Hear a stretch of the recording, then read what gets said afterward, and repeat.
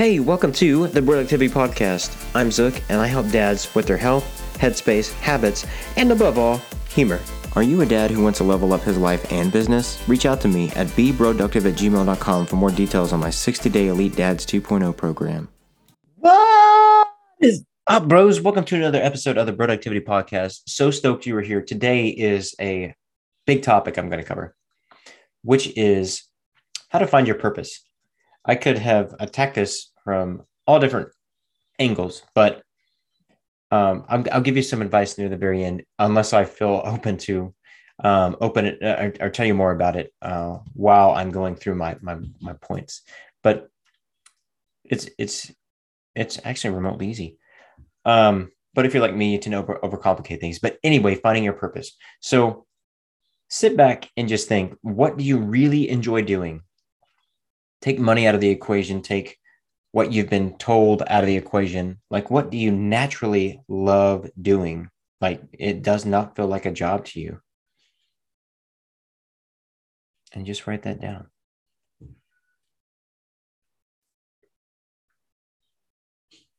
Also, what are your strengths? Things that you know you're really good at.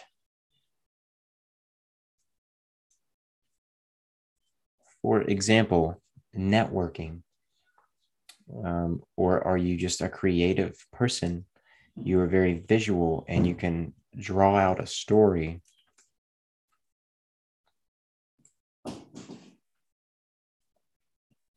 And two, what are your values? What do you hold high? Like, what do you believe in? What do you hold? What are your standards?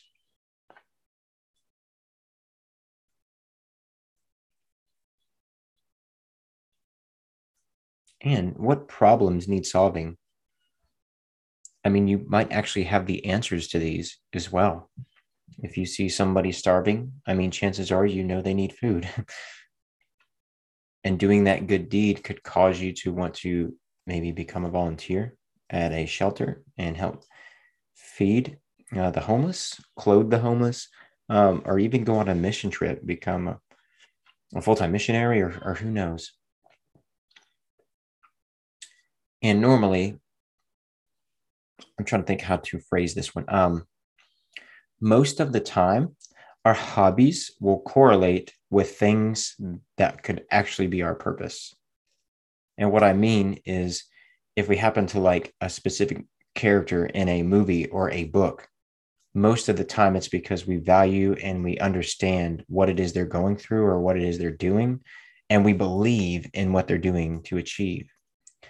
And it's the same. Well, and another example is your hobbies could also be things that you're really good at. And that's another way you can find your strengths. I mean, are you a good team player? And if you're not, then maybe you shouldn't be playing sports. But yeah, if you are good at leading people as a team, then, I mean, shoot, this world needs quite a bit of leadership in it. And I would definitely seek a mentor for that, because they can guide you, but make sure it's a good mentor. I mean, a great mentor. Don't just get somebody, I don't know, just make sure you know who it is that you're going to get. And lastly, volunteer. I know I mentioned it earlier, but it's amazing the people you can meet when doing volunteer work.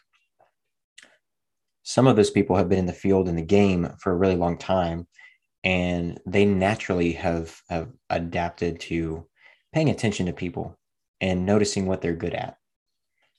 Because it's a lot of work trying to find consistent volunteers, and especially those who love doing it for long periods of time.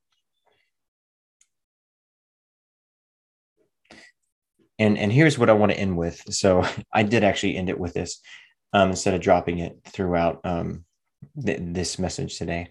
But the best way to find your purpose is to take a chance. Like, if you don't know what it is you want to do, start getting around people, and you can start learning the type of people you don't want to be around.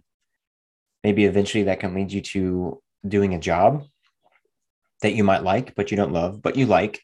You can do that for a little while. And then from that, you're like, well, I still don't like this. You can find something else that'll be more along the lines of something you do like. And eventually that's kind of how it works, because there are so many people that get degrees nowadays and they don't even use their degree. It's so wild. I mean, the average person, I believe it was 7 times. I mean, I could be wrong now because it's been years since I looked this up, but whenever somebody gets a degree, they normally change their career 7 times or so. And I'm like, that's a lot of money to change your degree. But see, our purposes can change based on our needs and what our whys are. I don't know. I didn't really have a powerful why until my son was born. And for some of us, that could be what really motivates you and pushes you. But don't just go out and have a kid. Trust me, a lot of work. All right, bros. See ya.